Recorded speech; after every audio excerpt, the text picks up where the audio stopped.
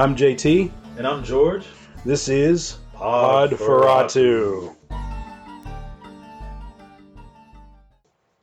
Okay, welcome back to Podferatu. And today we are talking about Deadly Friend! Oh my God, I love this movie. One of the few Wes Craven movies I actually enjoy. Not only do I enjoy it, I really like this movie a lot. The irony is that it's definitely his most panned movie of his entire career. 13% on Rotten Tomatoes. That low? It's bad. See, I love this movie. I think I like it too. It's just fantastic. Yeah, same. What's funny is, we've already talked at least twice about how much I can't stand Wes Craven movies.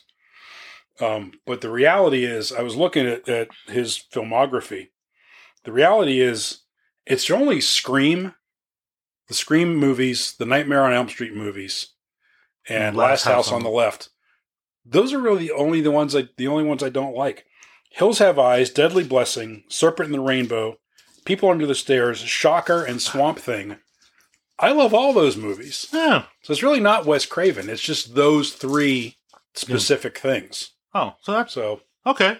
Well, look at that. We're growing here, aren't we? But at the top is Deadly Friend. I mean, come on. It's so glorious. It's so amazing. So this movie was, ironically enough, it wasn't supposed to be a horror. It was based on a book by Diana Hensel, just called Friend. And it was supposed to be a dark sci-fi romance. I did not know that. So the year before, John Carpenter tried to break out of the horror box and do Starman. Right. And it was incredibly well received. Starman did great. So the studios started looking for books that they could turn into, they could make their own Starman. Right. Wes Craven was looking to do the same thing, kind of try to break out of the horror realm. Okay. Only problem is it was at the peak of the Nightmare on Elm Street craze. Right. So test audiences and the studio both were like, when they saw the test screening, they hated it. They were like, it's so the studio demanded that he just insert 6 more kills. Wow. 6 more. And that's how we ended up with the glorious basketball to the face of Elvira scene. Right. Not Elvira, Mistress of the Dark. Yeah, we got to talk about the basketball scene. Yeah, this movie had a budget of $11 million. Okay. And a box office take of 8.9. Wow. So, Christy Swanson. Yes. And this is before Buffy the Vampire Slayer. She was 16 when she filmed this movie. She was 16. The guy named, the main character's name is Paul. I don't remember the actor's name. Matthew Charles something. Yeah, I don't even know. Something that sounded kind of French. He also works under the name Matthew Charles as an animator. Oh, no kidding. I saw, yeah. Same guy? Same guy. And Anne Ramsey. The Anne Ramsey from Goonies, from what's the Billy Crystal, Danny DeVito? Oh, Throw Mama from the Train. She has played the same woman in everything I've ever seen her in. I know, right? Just mean as fuck. Rattlesnake lady. Yes. Every movie she's in. Exactly. Christy Swanson is Sam. Yeah. And Matthew Charles, whatever his last name is Paul. And Paul's a teenage genius. And he's working at the university and they're doing brain research. Right. And he figures out how to... What does he figure out how to do? He creates this robot named BB. So, speaking of BB, the robot in this movie cost $20,000 to build. In 1986, $20,000. Wow. In 1986. And it could actually lift 7,500 pounds. Wow. In real life. It was a legit actual robot. I think it's funny that his name was BB. Yeah. I wonder if that had anything to do with... basketball? Oh, that's not where you were going with it? Not where I was going with that at all. What were you going to say? I was thinking of BB-8. Oh, if they named BB-8 after... Yeah, or if the... Maybe. Surely Lucas would have been familiar with Craven. I mean, come on. Yeah. No, I didn't even make basketball. That's even better. That's great. Yeah, basketball is important here. We'll get to the basketball. We will get to the basketball. So yeah, he makes the robot, and his professor is somewhat concerned about all of this, and he makes. It was funny because I actually did a blog post about this on Blog for Atu, and at one point I said he makes friends, and in parentheses I said, well, he doesn't make friends, as in he doesn't manufacture them. Although he does do that later. Yeah.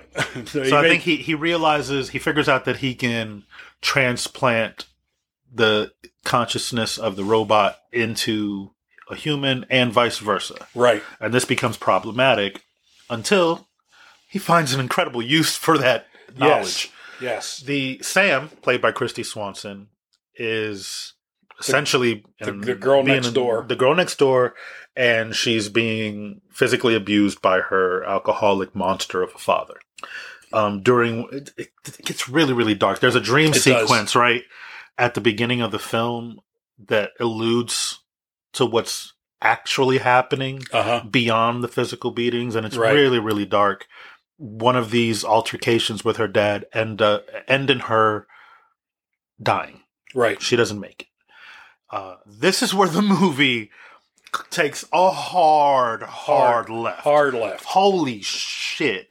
And I can tell this is where they started making changes. So Paul enlists the help of one of his buddies to break into the hospital. Yeah, this is great. So first they drug his mother, then steal the van, break into the hospital, which he has set up, like, he has a cart that he's set up nearby to put all the stuff he's going to need into. So it's all premeditated to steal steal Sam's body, so that they can implant BB's hard drive or whatever the fuck into her to bring her back to life. Now, I don't remember. Isn't there something about her being taken off life support?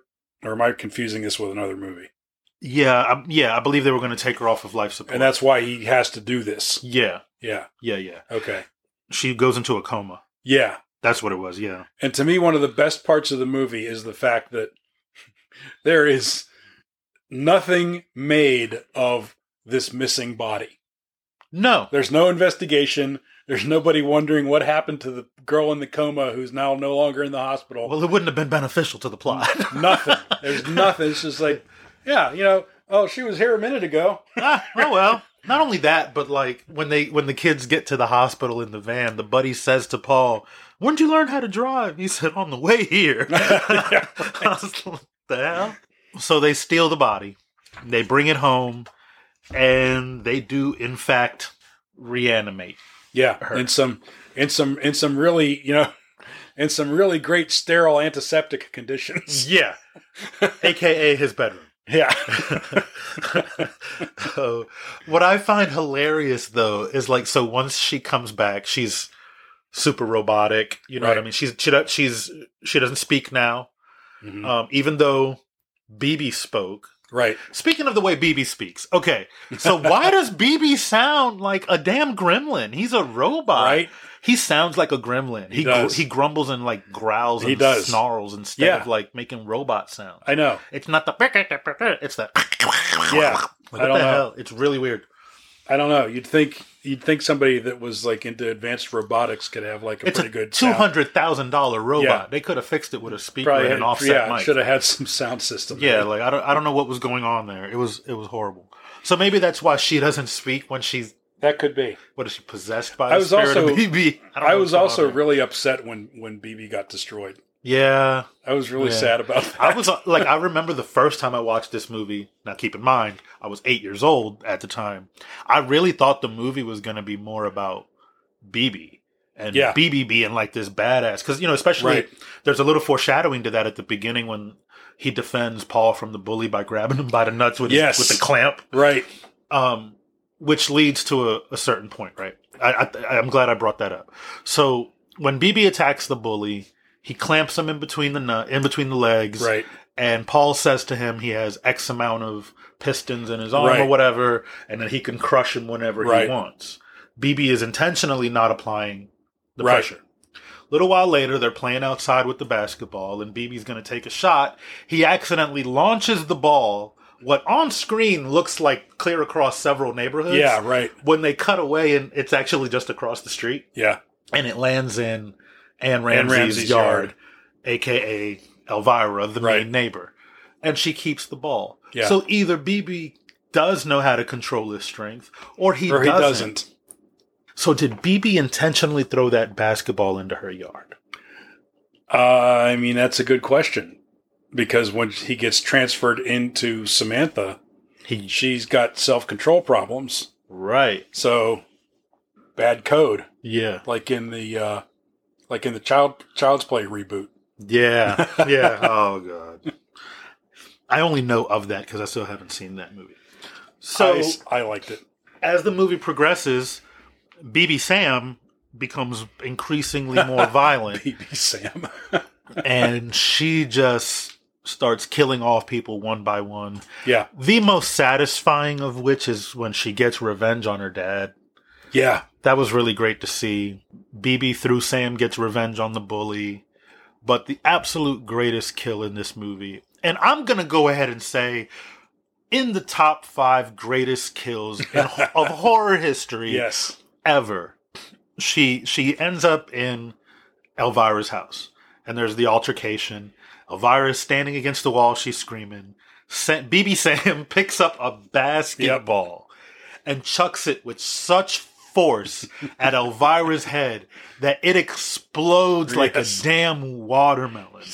Clean off. Clean. It is graphic.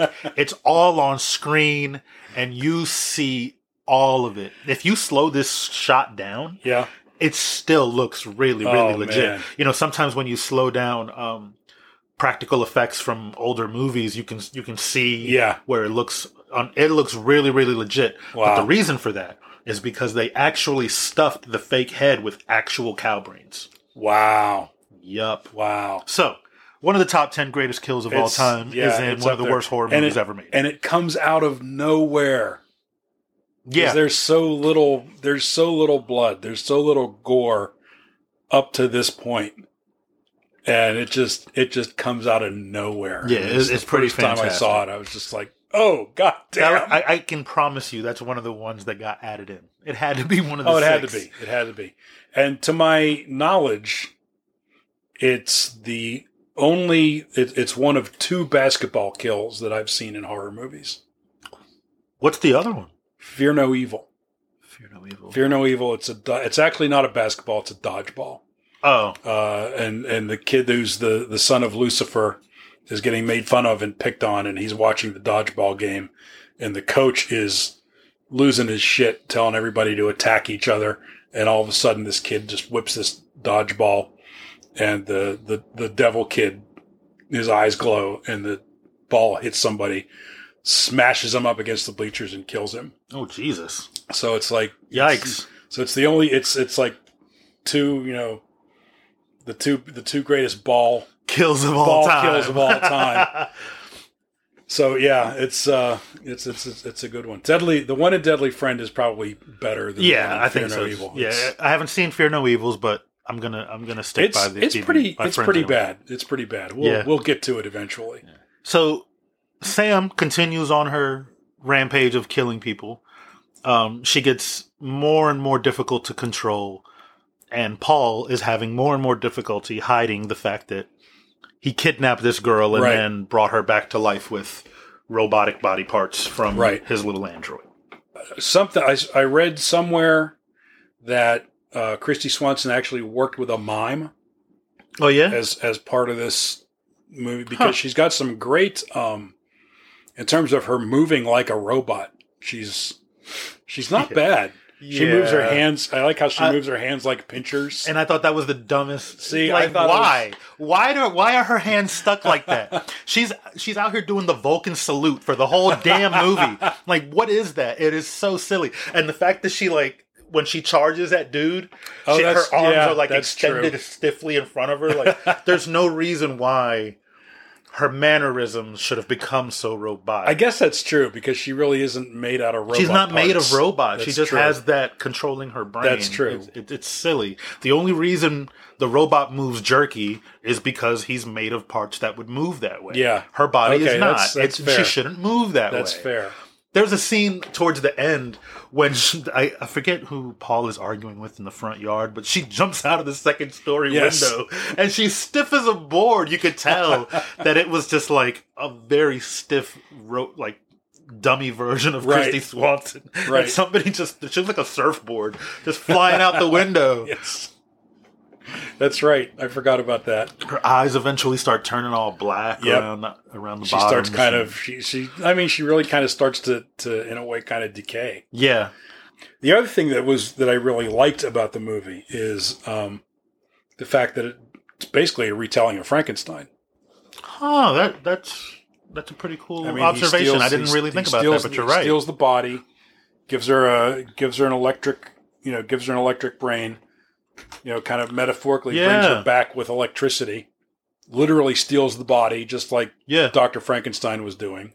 It's got kind of a love story to it, like Frankenstein had. No, very, very much so. Maybe not a retelling, but it's definitely got. For sure. It's definitely got something that's. There are definitely some parallels there, sure. At the very least, it's an homage to Frankenstein. Yeah, and it gets the monster, the creation goes out of control, right? And basically wants revenge or wants. It's hurting. Yeah, exactly. It's hurting. It's upset. It doesn't know what it is. It doesn't know why it is or what's going on with it. It has these faint memories of what it used to be, and it gets really sad towards the end. Like so we get to the climax of the movie. And the cops show up, and there's this whole thing, and they have to shoot her because she's tearing shit down. And she looks at Paul, and she just says his name. She's like, "Yes, Paul." Yes. She finally speaks. Yep. And it's this labored and pain-drenched Paul. It's just so sad, and you kind of get a glimpse of in that moment what the movie was supposed to be before the studio, like. Studio execs have no right telling people how to make movies. It's the whole, I ain't never done what you do, but I'm going to tell you how to do what you do thing. That every boss thinks that, it's like, who are you? Have you ever made a movie? No. Well, all right then. It's like listening to college administrators. Yeah. I remember I had a boss when I was still working in the grocery business. I was cleaning a section of one of the racks in the department. And she comes by and she says, it's taking you an awful long time to finish that. I said, oh, I'm really sorry. Well, how long does it take you? She goes, oh, well, I've never done it. I said, oh, okay. And that was the end of the conversation because she knew better. Like, fuck alone. Either put some gloves on and help me or shut the fuck up and get out of my way. And that's how we need to start approaching these executives. They're the boss, and sometimes directors find themselves forced to do things that they know aren't going to be good for the film. I feel bad for Wes Craven in this case because he didn't get to put out the movie that he wanted to make. And we see hints of what it could have been. Yeah. And it probably could have been a really, really good sci-fi romance that it was supposed to be. It could have been, and then I think I would have really hated it. Probably. We probably wouldn't be discussing it on this podcast. Right. Well, yeah, that's true. They took a sci-fi romance and they turned it into a straight-up horror film. And they basically made it a really graphic and crazy horror. They bloodied it up. Yeah, that dream sequence that she has at the beginning that was asked to be added in. So some of the darker elements don't even appear in. And again, all this could have been avoided if Anne Ramsey would have just given back their ball. If she would have just given back the ball. Everything would have been fine. But no, she had to be a jerk about it, and that's how somebody takes your head off with a basketball. So sports are fun. Sports ball is fun, kids. Sports ball is fun. Yay, sports! But yeah, I really love this film. It's got a horrible score. For some people, it might fall into the so bad it's good category. For me, I just think it's good. I just like it. I think it's right up there with Night of the Demons. It is just fun to watch. It's a fun movie. A little deeper, I think, than Night of the Demons. You're going to get a little bit more substance out of the relationships between the characters in this. The acting is marginally better, too. Marginally better, yeah. I mean, Christy Swanson, I feel like, for a 16-year-old kid, I think she did a great job. Yeah, I thought she did fine. It was good. Yeah, to this day, she defends this movie. Really? She says it's one of the most fun times she's ever had on screen. Oh, that's great. I love hearing. Yeah, that kind of stuff. she sticks up for it. She loves it. That's awesome. You know, she's like, I really wish we could have made the film that we were intending to make, but Right. I'm not upset with what we ended up. Okay. Whereas Craven doesn't quite feel that way. Really? Yeah, no, Okay. he doesn't. He didn't. He wanted to make something else. He wanted Yeah. to squeeze Wanted his to way out of the wanted to genre and branch out, Yeah. and the studio wouldn't let him, and that Okay. sucks. And it's sad because he never got that opportunity as Yeah. a director to have Right. that film outside of the genre that he got pigeonholed into. I would like to see if there's a director's cut out there. It's probably significantly shorter, Right. but I wouldn't mind watching it. Yeah. Even if it's I just would, like a 30-minute short. Yeah, I would watch that. Release the Craven cut. Release the Craven. Release the Craven.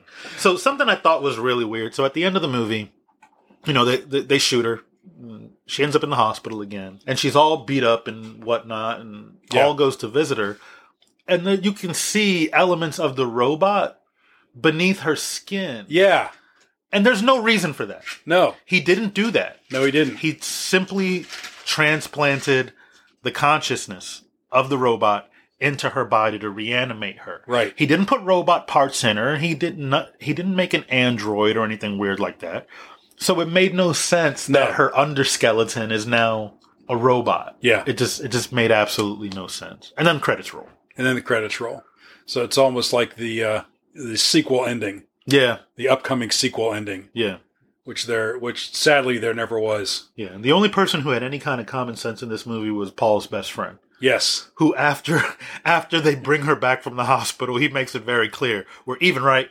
And right. it's like there is no humor in his tone. Right. He is so like we're done. We're done, right? Man gets on his bike and then we never see Never see him again. He's like, look, I'm out. I'm out. son. This crazy motherfucker bringing bitches back from He's the dead. I ain't Out. I ain't with it. I ain't with it. Skulls. Skulls? Man, look, okay. 4.3. We're gonna give it a 4. Really? I love this movie. It is so good. 4.3. Why 4.3 and not 4.5? Just cause. Just because I can. Because I can. 4.3. I feel like 4.5 is a little. I'm still gonna give it a 3. Yeah. As a movie, it's not made very well. And No, it's not. And that's not entirely Wes Craven's fault. But it's just in terms of movie making, I'd still give it a 3. But in terms of just being fun, I'd probably still give it a 4 too. Okay. Yeah, Okay. because it is fun. And I It think- is a so 4 fun movie too, and then a 5 skull basketball kill. Yeah. Sometimes a movie's fun factor can outweigh Oh, of course. its technical Yeah. difficulties for me. Right. Sometimes it can't. As fun No. as a movie is, I just can't look past Right. some of these technical Yeah. mishaps. Right. This is one of those ones where technicalities aside, studio interference aside, lack of director vision aside, I have fun with this movie. Yeah, And I have fun with it every time I watch it. right. So it's in my classics list. Yeah. 4.3, man. I love it. Absolutely. Yeah, that's not bad. If you're wondering what the scraping noise is, that is the guest appearance from George's white bearded dragon Igloo. She's our mascot. Say hi, Igloo. Igloo said hi. And that's it. So let us know what you think about Deadly Friend. I'm JT. Thanks for listening. And I'm George. Release the Craven cut.